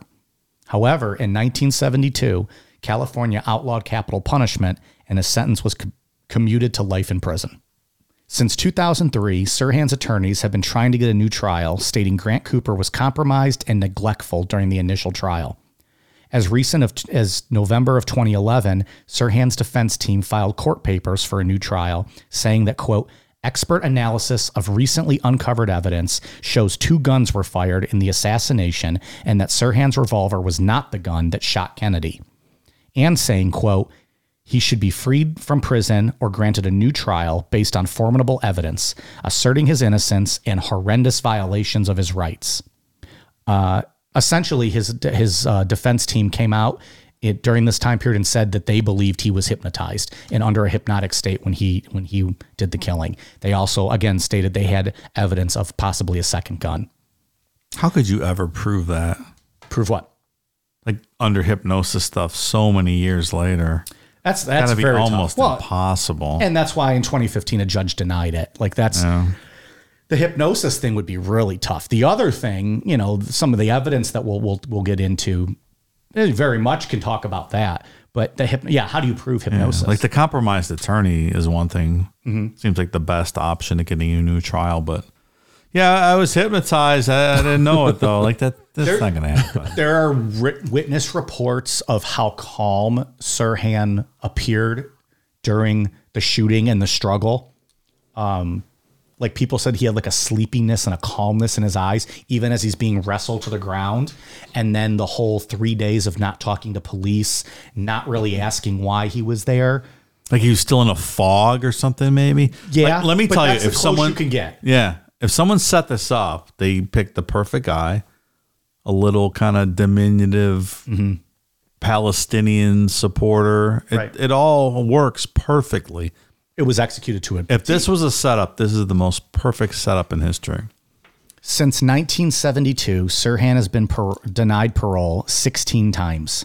Most recently, in August of 2021, a 2-person parole board voted to grant Sirhan parole after finding that he no longer posed a threat to society. In January of 2022, this parole was denied by California Governor Gavin Newsom, who stated he denied the parole due to the severity of the crime and Sirhan's, quote, current refusal to accept responsibility for it. He's a rising star in the Democratic Party, and there's no fucking way he's pardoning Also that true. the guy that shot Bobby Kennedy. Right. That's not happening. Again, we're talking as early as this was 11 months ago, 10 months ago. I mean, he's got presidential aspirations. He's not, Certainly does. That's not happening. At each of these parole hearings, Sirhan and his attorneys are able to submit new evidence in any attempt to prove his innocence, prove he did not act alone, or prove there was a larger conspiracy at hand. However, thus far, nothing has come from that. Just one quick side note before we close out. 6 of Bobby's children, as well as his wife Ethel, who's still alive and kicking ass at 94 years old, all oppose parole for Sirhan and believe he's the one responsible for Bobby's death. However, 2 of Bobby's sons, Robert F. Kennedy Jr. and Douglas Kennedy, have offered their support for parole during Sirhan's appearances before the parole board and believe he is not the person responsible for their father's death. Robert Kennedy Jr. is a bit of an anti-vaxxer off the rail guy now, right? He went a little crazy there, yeah. He's married to our pal Cheryl Hines from Curb Your Enthusiasm. Yeah, he is. He outkicked the coverage on that one. The reason why people are so often split on this case or believe there's a bigger conspiracy at play simply comes down to one thing: the police investigation. While claiming they didn't want another, quote, Dallas, referring to the JFK conspiracies, the LAPD hid and destroyed evidence, refused to follow up on interviews, and even intimidated witnesses into changing their stories. Next week, we'll get into all of that, as well as theories of a second gunman, a Manchurian candidate, and my favorite, the lady in the polka dot dress. I bet it is. Pervert. She's allegedly a good looking woman. I'm excited for next week. I'm excited to read about all the MK Ultra stuff. Yeah. I know nothing about Sirhan other than what you've told me, in that there's a talk of MK Ultra stuff with him. And I think that's really what it is just talk. I mean, there's not a ton of evidence other than loose stuff that people have tried to string together. And so we'll talk about that. It's definitely not the strongest of the theories, but it is a theory. Yeah. So, we'll get into some of that. A lot of that's hard too, because when we did our episode on MK Ultra, most of those files were destroyed. Yeah. Almost, I'd say probably 90% of the files on MK Ultra are gone. And when were those destroyed? I don't remember. I can't remember, but we'll get into it next week, though. Probably talk about that a bit. As soon as shit started hitting the fan, maybe 80s, 90s. So it's definitely after Sirhan. Yes. Yeah. The CIA was like, nope, we're just gonna get rid of all this. Smart. And it's interesting too, because it's like, when would this have happened? And I guess this is a little bit of a spoiler for next week, but we said Sirhan fell off the horse, hit his head. Medical records show that he was treated in the ER and discharged home like within a day. Sirhan says he has memories of waking up in a hospital over a 2 to 3 week period in and out of consciousness before being returned home.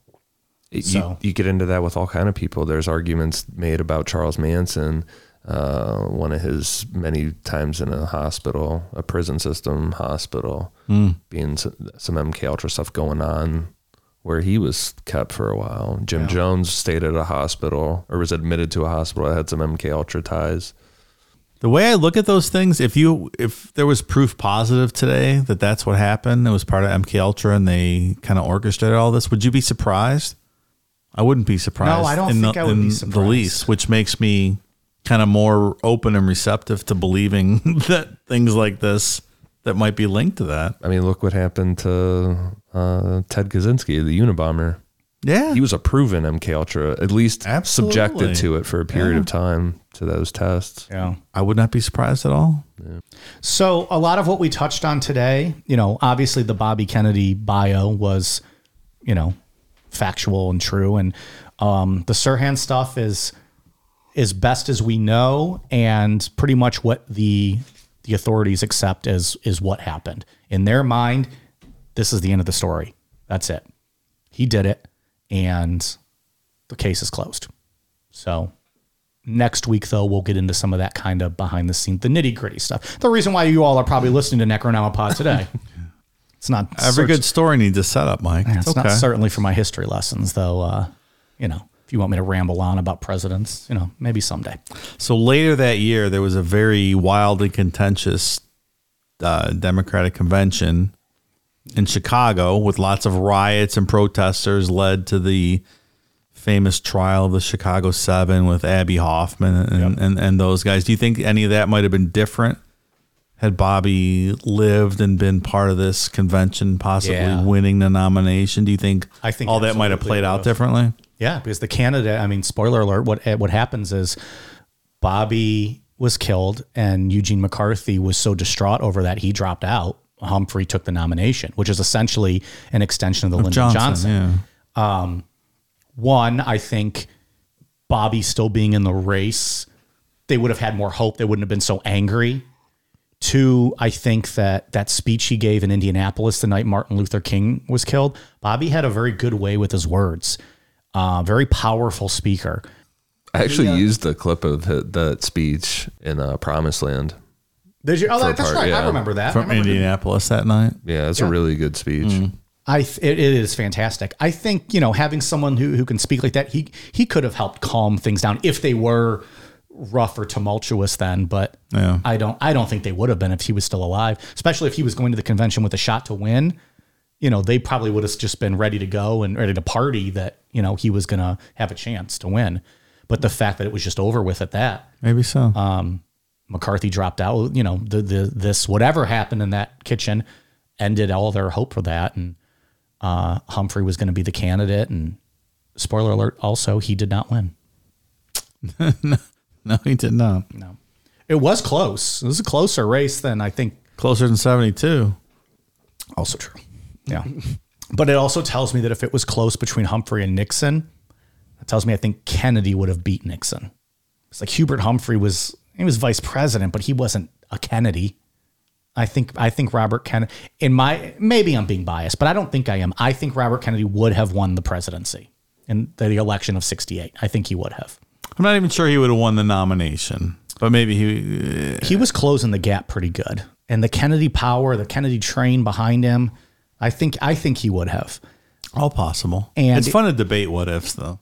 Yeah, it changes the entire course of history. Then you don't have Watergate. You don't have, maybe Vietnam going on, another 6 years or whatever it was. Yeah.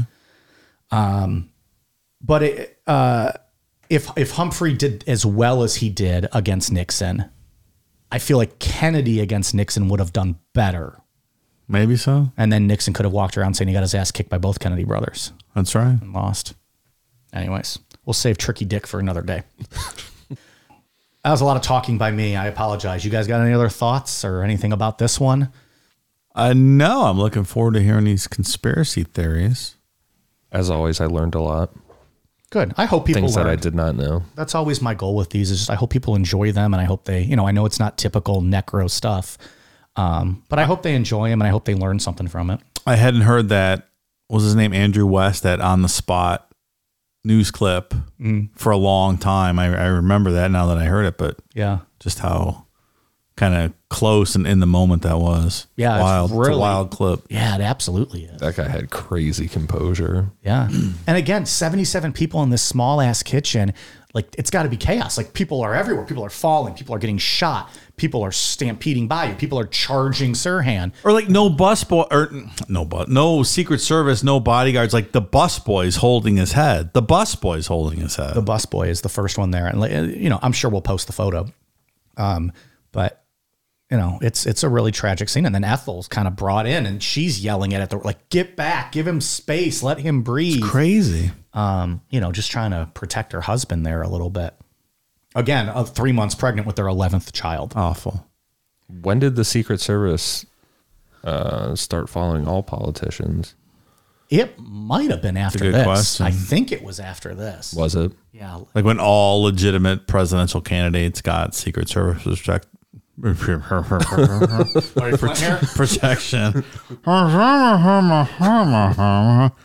Casey Anthony will still pay $500,000 for your beaver. Probably after this. Yeah, that would make a lot of sense. Major candidates and their spouses began receiving protection after the assassination of Robert Kennedy. There you go. Yeah. Prior to that, they did not receive any protection. That's crazy. It's crazy because 5 years earlier, his brother, the president, was assassinated. And what's also interesting is it wasn't until just 3 years before this, 1965, that former presidents would maintain Secret Service detail, which they get now the rest of their lives. But that wasn't until 65. Lyndon Johnson's like, yeah, fuck, we're passing this because my ass is out of here. And I'm not well liked right now. I need someone to watch my bunghole. That's right. My big ball sack's hanging too close to my bunghole. Well, everything's bigger in Texas, right? So, okay. You guys got anything fun to share? I don't have anything fun. Kind of fun? Exhausted my mental capacity. I have an observation I was going to mention to you guys. Okay. Have you noticed that all the stores you go into town, like when you're checking out, they're like, oh, would you like to donate $1 to help kids in need? Mm-hmm. And it's always broad, like kind of could be anything. You mean like just hashtag tax write-offs? Yeah, like this company collects all our money and then takes the tax write-off for donating our money. It's not even stores. All the fast food places do it now. I'm tired of it. Taco Bell. Would you like to round up to the nearest dollar to donate to kids? Want to help kids with their you want to help kids in schools? That doesn't mean anything. What are you talking about? Yeah, actually. It's too much. It's an epidemic. The other day I did not donate my dollar to one of those things. And she was like, asshole. My wife judged me on it. She's like, why wouldn't you just round up? I'm like, it's a tax break. They just, they don't, like, where does that money even go? Nowhere. My charitable contributions are on my time. It's not when I go to the store to get a fucking bagel. Like, fuck off. Yeah. Especially if you go to that store several times a week. Like, what? I got to give money every time I come in here? But you get to write your name on that little heart and put it on the wall, Dave. It's so stupid. I don't want my name on the wall. I want you to stop harassing me. Yeah. And don't ask me if I want the receipt. The answer is always no. I will ask you if I want the receipt. I don't have a rewards card. I don't want to donate money. I don't need a fucking receipt. I just want to be the fuck out of your store. Give me my 12-pack of fucking Heineken that you've already skunked up for me and let me be on my goddamn way. This is the start of Dave's presidential run for 2024. This is his campaign platform. I'll tell you, my wife and daughter, this was a couple years ago, they went to the movie theater and they were getting popcorn or something. And they did the same thing there. And they're like, no, thank you. And the girl's like, fuck the sick kids. Am I right? But that's probably like, would you like to round up to help sick kids? Excuse me? Can you be more specific? No. Like they don't ever state specific charities. They're like, oh, would you like to help horses? And would you like to donate $10 to help horses in need? What's that? Doesn't mean anything. What are you talking about? Yeah, it's just a big tax break. It's a scam. Yeah. Stop doing that. If you want to help out, go to your nearest soup kitchen. They're always looking for people. Give some money to your local food bank. Yeah. That's for real. Yeah, for real. Absurd. Okay. That's all I got today. Wasn't what I was expecting, but I quite enjoyed that. It happens though every time at Drug Mart. That's where I'm always at. Yes, every time. Yeah. But every fast food place now, I think, does it. Well, they're big ones with that writing your name on a fucking sticker or whatever. Yeah, I don't want to write my name. Well, the gas stations up on 18 both did it too. I don't know if Speedway still does. I don't go there, but the Shell always has that stuff going on. And and now it's the holiday season. It's going to get even worse, probably. Would you like to donate $2 for unemployed porn stars from the 70s? Stop! I'm listening. Who specifically might I be helping out? Debbie from Does Dallas. What's she up to these days? She can't be having much work thrown at her. I'm not anti-charity, but it's just very vague and scammy. Yeah. Because they're taking tax write-offs. There's tons of good charities and probably even local, like, rape crisis centers and battered women's shelters and things like that you can donate to or give your time to, or like we said, like the food bank or soup kitchens, any of that stuff. Yeah. Give your time, not your money. That's right. Or give some of both. Just don't give it to fucking Taco Bell when you're getting a drunk-ass cheesy gordita crunch. That's right. That's a black hole pit of money. Who knows where the fuck that's going? Not the sick kids. Yeah.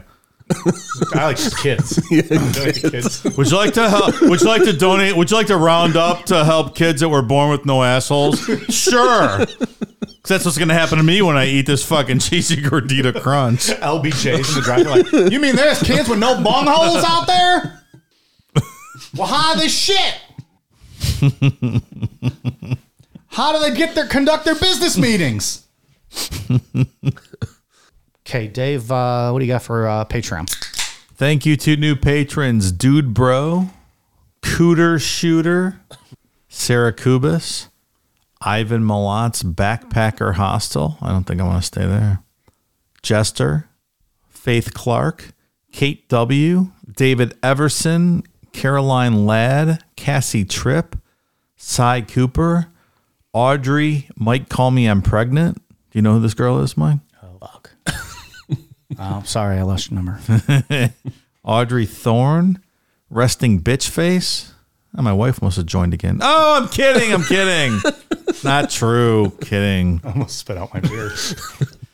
Amber Is My Energy, Laura Hildebrand, Anthony McCartney, Karzan Keelan, Harley Mans, Jesse M., Deanna Woods, Natalie Prokop, Richard Lowe, Jacqueline Sutton, Ashley Thoman, Justin Andrews, Sarah Mulville Hill, Claudia Davari, Tasha, Sarah Stokes. Oh, that was Sarah Strokes for a second there. What's up? One of our porn fans. Andrea Bonagovsky, Savannah Miller, Colonel Cream Pie of the Labia Legionnaire, formerly known as Cum Commander of the Seaman Fleet. This is the original guy? He's had a bit of a name change. He's taken on a new position in the... he's in the Labia Legionnaire now. What was it? What was he? What was the beginning part of his new title? Colonel Cream Pie of the Labia Legionnaire, formerly known as the Cum Commander of the Seaman Fleet. So he's taking on a new role. Colonel is higher than Commander, right? He got promoted to a new outfit, apparently. Colonel Cream Pie. In the cellar with a heart on. Matthew Gadsby, Christy Slosky, Lupe Sanador, Nicole S., Marina, and Becky Kelly. Thank you, new patrons, so much. Patreon.com/Necronomipod if you wish to sign up for all of our bonus content. Ian. For iTunes, I have one for Victoria009, Freak Like B Fat, Yo Boy Remus, Allie Sawyer, Furry Pickles, and Leap18. Thank you guys for the awesome reviews. Wasn't there a Haley Double D's in there? I thought I saw. Yeah, I think I said that one last. Oh, was that last week? Yeah, I happened to just see that one. You just want to say it again. It's like, what's up, Haley Double D's? Or as I call her, Haley Duh. I haven't seen Samantha Loves Dave in a long time. Hope she's still alive. She probably got maybe taken out by one of her rivals in the so. triple threat match. Triple ladder match. Old Amy took her out. They had a Tokyo, Japan death match. Exploding barbed wire ring. Dave, what do you got internationally for us? I have nothing internationally. I have a couple military shout outs. I have John D. from the U.S. Army, his buddy Pat from the Navy. Both homies originate from Boston, Massachusetts. Appreciate your service, fellas. Thank you so much. Thank you for listening. And look at that. They get a shout out on the Kennedy episode. How about that? I love the hometown crowd. Thank you for protecting and serving our country, young men in the Army and the Navy. Look at that. We paid cameo for that special shout out from the Kennedys. I hope you boys tag team to Hot Blonde like me and Jack did with Marilyn. It's a mashup of every Kennedy, just them, and it's what you get. All right. Well, thank you to them. Anything else? We good? I think I'm good. This is getting off the rails quick now. We are on. I wonder what Colonel Cream Pie's doing tonight. We are on Twitter, Facebook, Instagram, YouTube at Necronomipod. I was Admiral Anus my time in the Navy. As we said, patreon.com/Necronomipod. Brigadier General Backdoor. Sorry, Mike, go ahead. I don't remember what I even said. You'll find us. We're on. Go to Linktree on our socials. All right, you guys ready? Colonel Congolingus, what are you doing tonight? All right, you guys ready for a cool beer? Cheers.